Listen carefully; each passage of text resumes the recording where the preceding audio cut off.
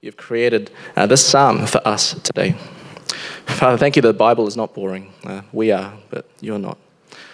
And thank you that we see through the ups and downs of God's people that praying to you is not just being nice and tidy before you, but being open before you. And so, Father, as we hear some of these, the most open and raw and wild words, that you would help us to remember we are exiles. You'd help us to weep for the evil that's among us. You'd help us to remember our true home with you. And Father, would you pour out your anger on everything that is evil in our midst?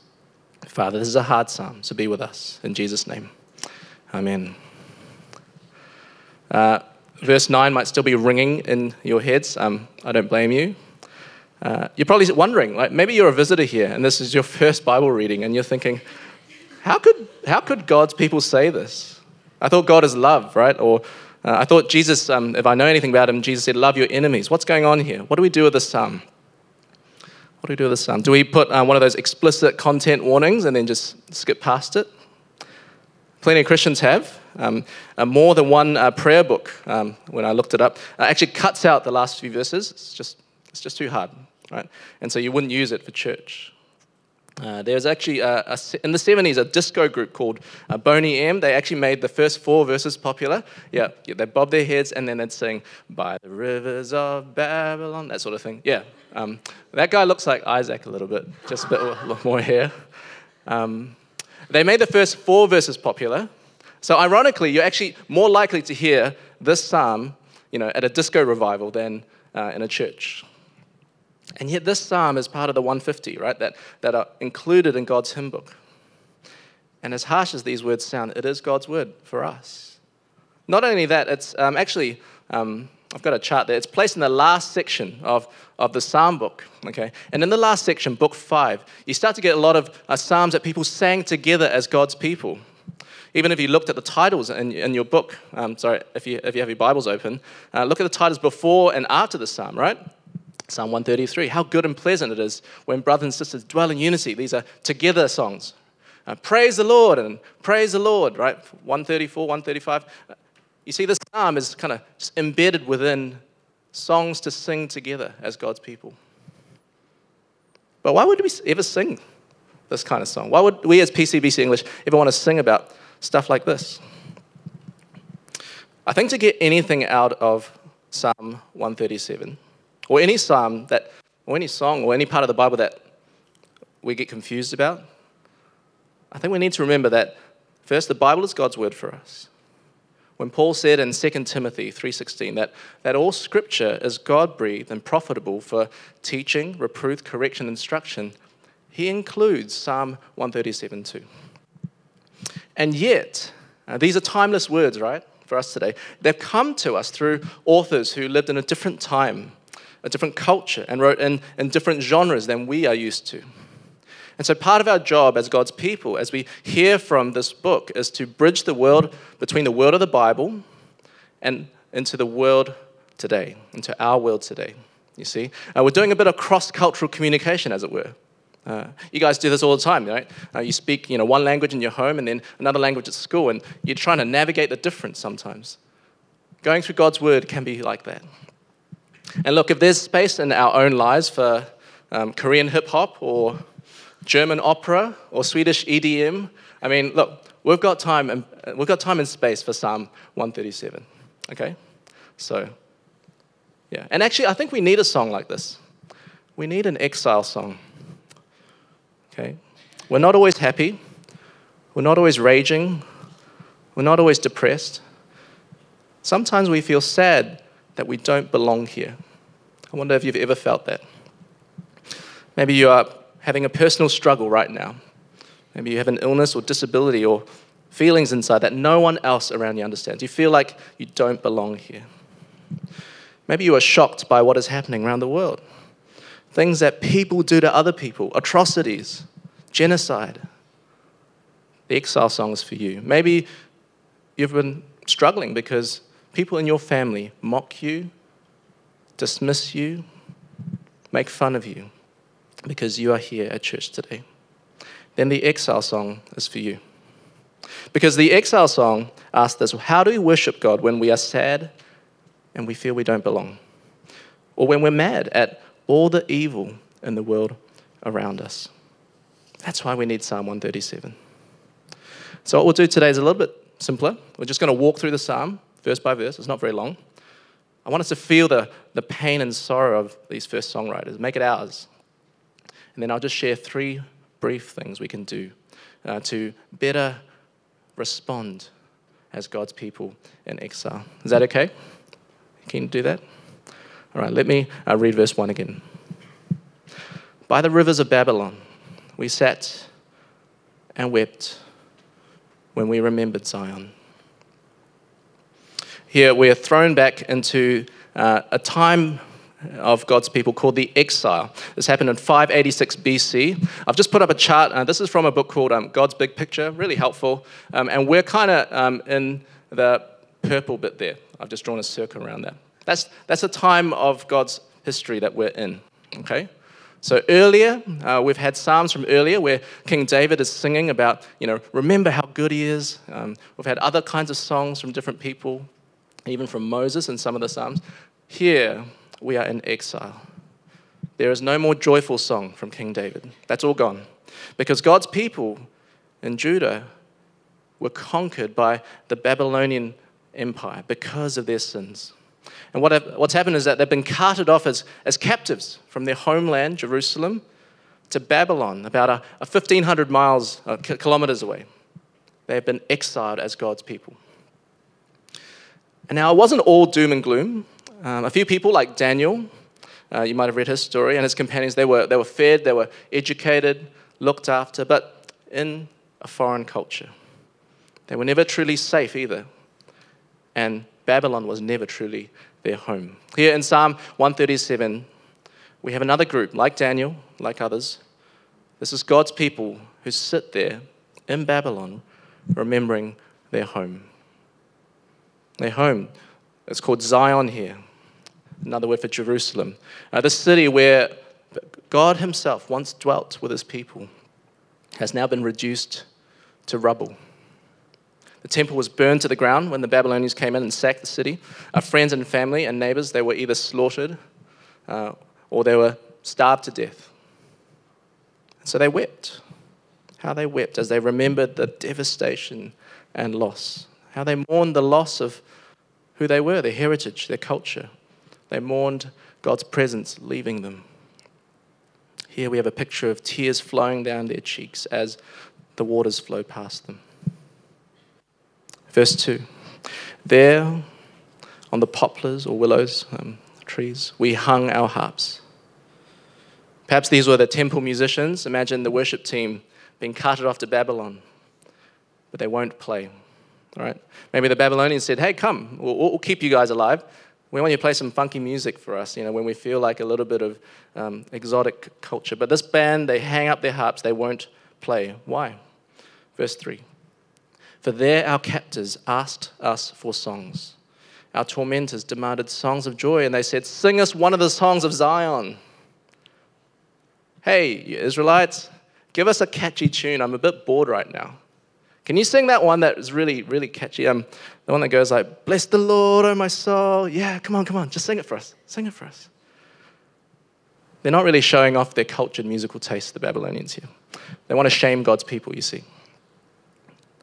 They're in prison, they're slaves to them. Imagine if you and I were, for example, carried off to, carried off to an enemy nation, for example.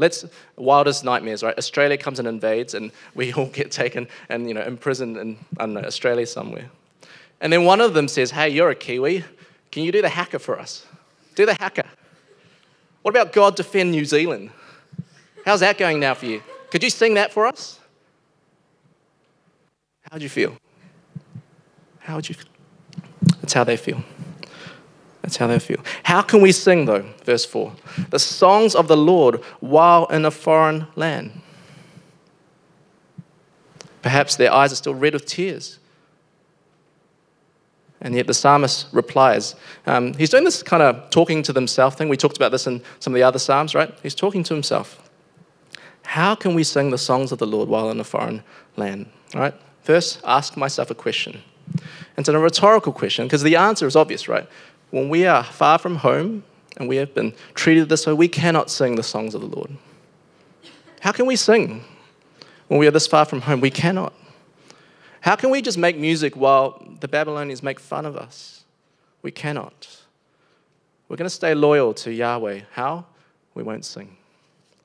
We won't sing. In fact, verse 5 says, he makes a promise to himself. If I forget you, O Jerusalem, may my right hand, right, my guitar strumming hand or piano playing hand, forget its skill. I'd rather forget how to play music before I forget Jerusalem, my true home. Call me loyal.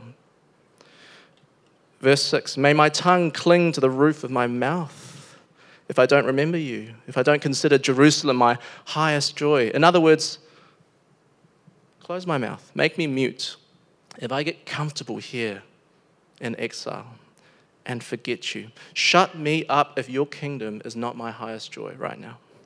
I'd rather lose my voice than lose sight of God's kingdom. Call me loyal. After these kind of lines of self-talk, the psalmist's memory is renewed, right? He's still sad, but there's a change of tone. I wonder if you noticed it as Venus read it. He knows where he belongs, not in Babylon. And now that he's remembered, he talks to God and says, God, could you remember too? I've remembered. Could you remember? Remember this, verse 7. Remember, O Lord, what the Edomites did on the day Jerusalem fell. Tear it down, they cried. Tear it down to its foundations. Who are the Edomites? Well, Obadiah was one of the minor prophets in the Bible. It's a tiny one-page book if you want to read it in your own time, next to Jonah, actually. And in Obadiah, he tells, as Judah was being invaded by the Babylonians, this is what the Edomites did. They rejoiced over their downfall. And so Obadiah, the prophet, has to warn them, don't do that. Stop doing that. Can you picture this as Jacob's children, right, were being slaughtered? Esau's children, right, the Edomites, they were looting their city, stealing their stuff. They were refusing to accept any of their refugees. They were handing over survivors, actually, to the Babylonians to be killed. Here when it says, tear it down, right, in verse 7, actually the verse literally reads, lay it bare, lay it bare. It's the language of exploitation, of abuse. And the psalmist says, remember, Lord, what they did. Remember, God. This is what they did to us. So remember, show your justice for what they've done. And then finally, we get to kind of the climax of the psalm, as it were, verse 8 and 9. O daughter of Babylon, doomed to destruction, happy is he who repays you for what you've done to us. He who seizes your infants and dashes them against the rocks. One commentator says at this point, maybe it's a good thing the Babylonians probably didn't understand what they were singing, right? They didn't know their Hebrew. So some people, they try and fudge this, or they try and work around it. It's really hard, isn't it? You know, I read this to my kids, and I don't think it was pleasant reading for all of us. Some people, they read this and they go, oh, when it says happy, it's probably just means like fitting, or it's okay, or yeah, all right. You know, they try and tone it down. But actually that word, when it says happy, we've seen that before. Do you remember, blessed is the one, happy is the one who walks not in the counsel of the wicked? Same word. That kind of ramps up the stakes, doesn't it? How can this be a happy cry after all the cruelty, the oppression and injustice God's people experience? How can we say this is a happy cry? I can't answer all the questions that you might have, but I can at least remind us of two things. One, this is a very unique cry. There's nothing quite like it. And it's a unique cry of a people who have been ravaged by war. If you've ever read memoirs from someone who survived the Holocaust, when Nazi Germany destroyed a whole population, or if you've read about the rape of Nanking, right, Nanjing, some of those stories, this is the similar cry of people who have been ravaged by war. It's hard for us to understand firsthand. We've never lived through a war. We live in undeserved peace. This is a group of people who have had to bury their children. who have had to watch foreign armies rape and pillage their homes. So that's the context. That's why it's so fierce. And the other thing we need to remember is that this cry in verse 9, we have to read it with verse 8, okay? Atheist blogs love to pull verse 9 and then just post it and make beautiful memes out of them. Look, they've already taken it out of context, okay? You need to read it with verse 8. It is saying it would be fitting for Babylon, okay, for all the hurt they did to God's people to receive the same back. No more and no less than what God allowed the Babylonians to do to the Israelites, right? God is just and fair, even in judgment. And actually, in fact, many of the prophets predicted this judgment for the Babylonians. They had it coming to them for their own sins as well. Even in Isaiah 13:16, Evan talks about this very same thing, that their infants would be dashed in pieces before their eyes. So the sense we have here is not pretty, but the sense we have here is this: justice will come, and it will be bathed in the blood of their sons. Okay? Justice will come one day, and it will be bathed in the blood of their sons. The picture here, as the psalm ends, is of God's people in chains. They have been crying, weeping. They have been angry when they remembered Jerusalem's destruction, how it happened, who did it to them. And they finally look their captors in the eye and they say, "You want a song? You want a song? I'll give you a song. I will give you a song. I pray God gives you what you gave to us and our families. I pray your family is wiped out." That's how the psalm ends. It's hard, isn't it? Maybe it's a bit too wild for you. I get it. This is about as comfortable as watching one of those widows. I wonder if you watched the sentencing when the Christchurch gunman was sentenced. Listening to widow after widow, child, people who had lost their family because of this terrorist who shot down people in the mosque. Just reading there and hearing their stories, how it impacted them. That's that kind of rawness here. Right? Honest words, unfiltered. Still in God's Bible. Let's break it up a bit. Let me just shift tack. Let me remind you of one of the things I've been doing recently is trying to watch Oscar-winning movies. I feel like if I want to be more cultured, I should just go to the top, you know. And one that Cheryl and I actually watched a while back is a movie called Life is Beautiful. I wonder who's watched this one before? What, Life is Beautiful? Yeah, one person. Fantastic. It did come out in 1997. 3, fantastic. It did come out in 1997, so before some of you were born, that's okay. It actually won the Academy Award for Best Foreign Film. A brief synopsis. In it, there's an Italian Jewish man. His name's Guido, I think. He's just a joker. He's a comedian, right? Falls in love, has a family, and yet over time, because he's Jewish and he's living in Italy, in the wrong city at the time, he eventually gets taken to a concentration camp where the Nazis take him and his 5-year-old son. And what happens is this: he's a bit of a comedian and he doesn't let his guard down. Instead of telling his son, "We're going to a concentration camp and you might die," he turns it into a game. He says to his 5-year-old son, "Hey, guess what? We got selected to go into play a game. And the first prize, if you win, you get a tank." And so this kid is just like, "Oh, when do I get this tank? How many points do we have, Daddy?" And he's doing this all in between them trying to survive in a concentration camp, right? Trying to survive not being killed. They're trying to hide. And then eventually, I won't spoil the ending, but eventually, the son actually never learns the truth. Never learns the truth. Now, look, it was a great movie. I laughed a lot. There were so many beautiful moments. And yet, underlying the story, there was this worldview, and it's this: it's better to pretend life is beautiful than to tell the truth, right? Better to pretend life is beautiful than to tell the truth.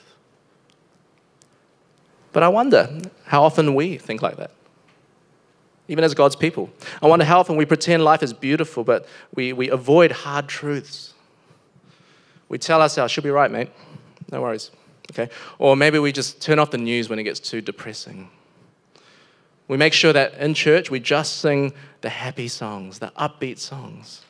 Or we avoid parts of town that will make us feel a little bit scared or skittish, right? So just hang out in East Auckland all the time. I don't know. We pretend life is beautiful, but we avoid the truth. So let's not do that. Let's not avoid the truth. And let me share 3, I think, things to consider. Possible right responses from Psalm 137 for Christians, okay? 3 things. I think we can weep, we can remember, and we can ask. We can weep, remember, ask. So first thing I think we can learn from this psalm is this. It's okay to weep over where we are living in the midst of Babylon. Now, you're probably looking at me and going, no, I live in Auckland, and it looks great. And I had a brilliant weekend, and life is beautiful here. This is paradise. No. We need eyes of faith to see, actually, life is not always beautiful. We are in the midst of Babylon. Okay? These musicians knew this. They were happy to shed tears over their tragic state. They probably lived in one of the most advanced cities in the world, civilizations in the world. But they knew the truth. This is not paradise. We must weep over where we are. I mean, think about it. When 13,000 Kiwis made in God's image are murdered every year through abortion here in New Zealand, we should weep. This is Babylon. When New Zealand has one of the world's worst youth suicide rates, this is not paradise. This is Babylon. When it's easier to fill a sports stadium than to fill a church with people wanting to hear God's word, we are in Babylon. When our brothers and sisters, let's think around the world, when they are arrested, tortured, killed, just for reading this book here, we are in Babylon. This is not home. When 29% of this whole world has never heard of Jesus, and they will have no chance of hearing about Jesus because they do not live near a Christian or a Bible or a church, we should weep. We are in Babylon. So we can weep to God. This psalm gives us permission. We are not home. This is a world broken by sin. It is weighed down by the effects of the fall. Let's be honest with ourselves. That's the first thing I think the psalm invites us to do. Be honest. We are not home. We are in the midst of Babylon.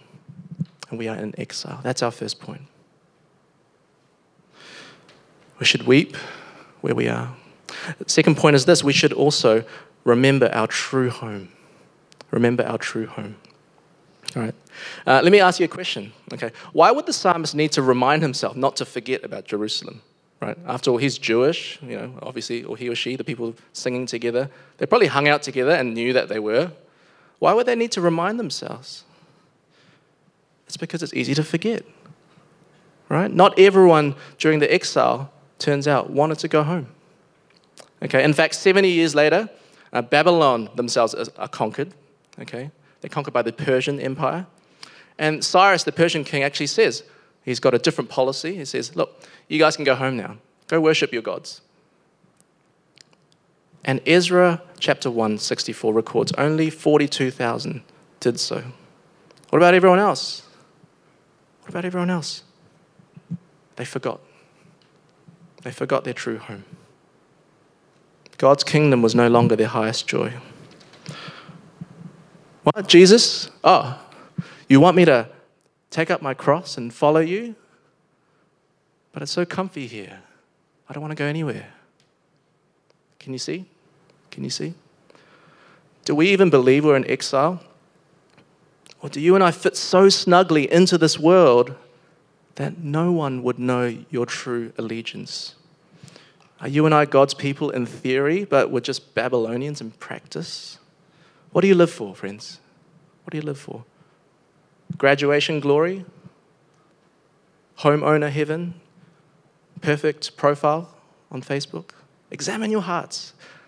If there is something other than God that is your highest joy, using these words, then that's something you need to turn from and let go, because you need to remember your true home.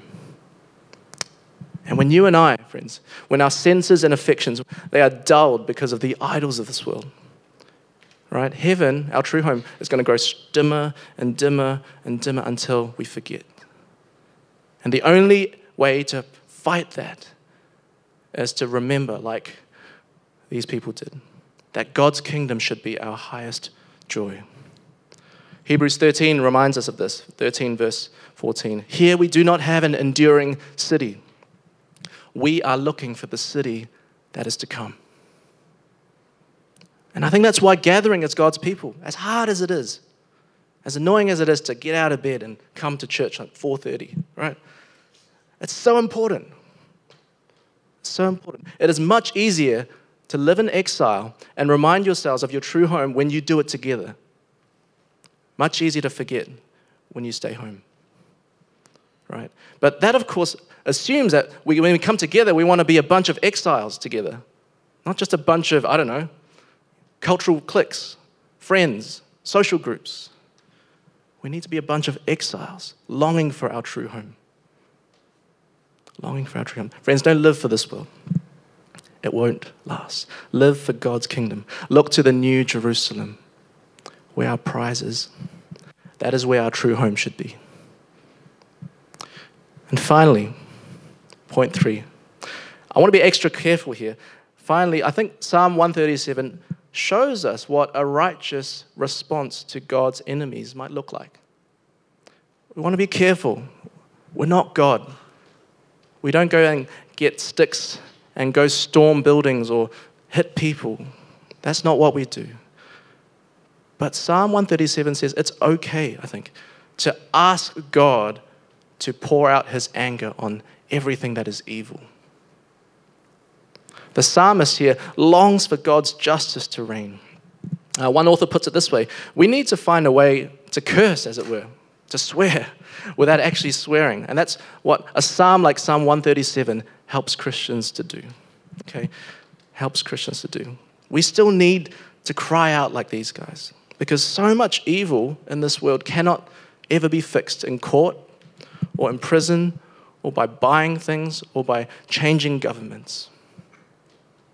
So when we see all this injustice that we cannot fix humanly, we can take a cue from Psalm 137 and pray our anger to God. Ask him to crush terrorists, evil regimes. Ask him to destroy presidents and chairmen that kill God's people. Ask God to take down every novel and film that glorifies abuse. Ask God to just shut the mouths of every single preacher today that is preaching a false gospel. Ask him to crush Babylon. You can do that. This is an invitation. Everything that is opposed to God, God, would you crush it completely? Again, we don't go further than what God says. We don't go further than asking God to act, not us. We are not the crusaders. We're not the avengers. We must leave it with God. Vengeance is mine, right? He says in Romans 12, I will repay. It's his kingdom, and in his timing, he will right every wrong. He will wipe away every tear. That is what Christians believe. And so with the psalmist, we can trust that true deliverance comes from the Lord. We can even pray with Jesus, right? Let your kingdom come. Let your will be done on earth as it is in heaven. With Jesus, yeah. With Jesus, because even a psalm like this, as bleak and dark, we can see now, right? This psalm even points to the Son, Jesus Christ, because we know that Psalm 137 is not where God's story ends. Here we learn that God's enemies were warned that justice will come, and it will be bathed in the blood of their sons. And we know, this side of the cross, that justice did come for every sin. But how did it come? It was bathed in the blood of God's Son. You see, God's justice for your sin, my sin, Hitler's sin, everyone's sin, it has been poured out. The justice for that on Jesus. On Jesus. Whether it was genocide, whether it was my grumpy heart, Jesus paid for it. That's the gospel. That's the good news. And just like Psalm 137, this deliverance that Jesus gave us, it was messy, it was violent, it would be explicit content, and yet it brought blessing, undeserved blessing to you and to me, to this world. So messy, right? Jesus enters this world through the muck of blood. It's violent. He lives a perfect life, and he's captured, tried, accused falsely of charges, and he's nailed on a cross to die, to pay for sins that he did not commit, to take the Father's wrath for sin, to earn our life of undeserved peace. And it brings blessing. As he died on the cross for us, while we were sinners, he reconciled us by his blood. God's justice was bathed in the blood of his Son. Some of you here are exploring Christianity. Thank you for coming. Thank you for coming. I'm so glad you're here. Some of you here are really sad right now. Maybe it took a lot of courage to walk through those doors today. You feel you don't belong. Whatever you're feeling, whatever you and I feel, what we need most of all is to know that justice has been paid and we have been bathed in the blood of the Son. Okay? What you need most of all is that. God's justice to be satisfied, your sins to be paid. Not by you could never do it, but by Jesus Christ. That's the gospel invitation. And if you've never turned from your sins before and trusted in Christ alone for your salvation, if you've never said, I'm willing to go into exile with Jesus, then make today the day you do that. Make today the day you do that. And you know what? The beauty of the gospel, the good news is this. When you go into exile with Jesus, it's not sad, but it's safe. When you go into exile with Jesus, you and I truly belong. Yes, you do. You belong to a better kingdom, ruled by a better king, one that will not fade or pass away. And this king is returning soon. Every day, it's a day closer. When Jesus comes back, it will be his turn, okay, to trample the winepress of wrath, Revelation says, on all that is evil. He will repay Babylon with all that it has done. Whether Babylon is our society today, whether it is evil and injustice in the world, everything will be repaid by Jesus, the King. So friends, when you and I are sad, and we don't feel like we belong here, when we're mad at all that this world is doing to each other and to us, let's be sad about it. Let's be sad about it. Weep for where we are. And let's remember that we have a true home, a better home, God's kingdom. And let's remember that because of Jesus, one day we will see our true home, the new Jerusalem, where every tear is wiped away and every wrong will be made right again. Friends, would you pray with me? Let's pray.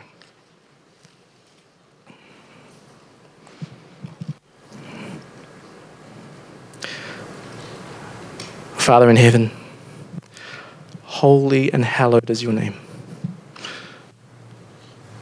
Father, your kingdom come and your will be done on this earth. Please. It's so messed up. Make your will be done here as it is in heaven. And give us this day our daily bread. Help us to be content with what we have. Not to be comfortable here. Not too much, not too little. Give it to us today. Forgive us our sins. We have forgotten you. We have raged against the wrong things. We have been too complacent at the lost around us. Forgive us our sins. And forgive us even as we forgive those who sin against us. And please, Father, lead us not into temptation. Please don't tempt us, Lord, with the riches of this world and make us comfortable here.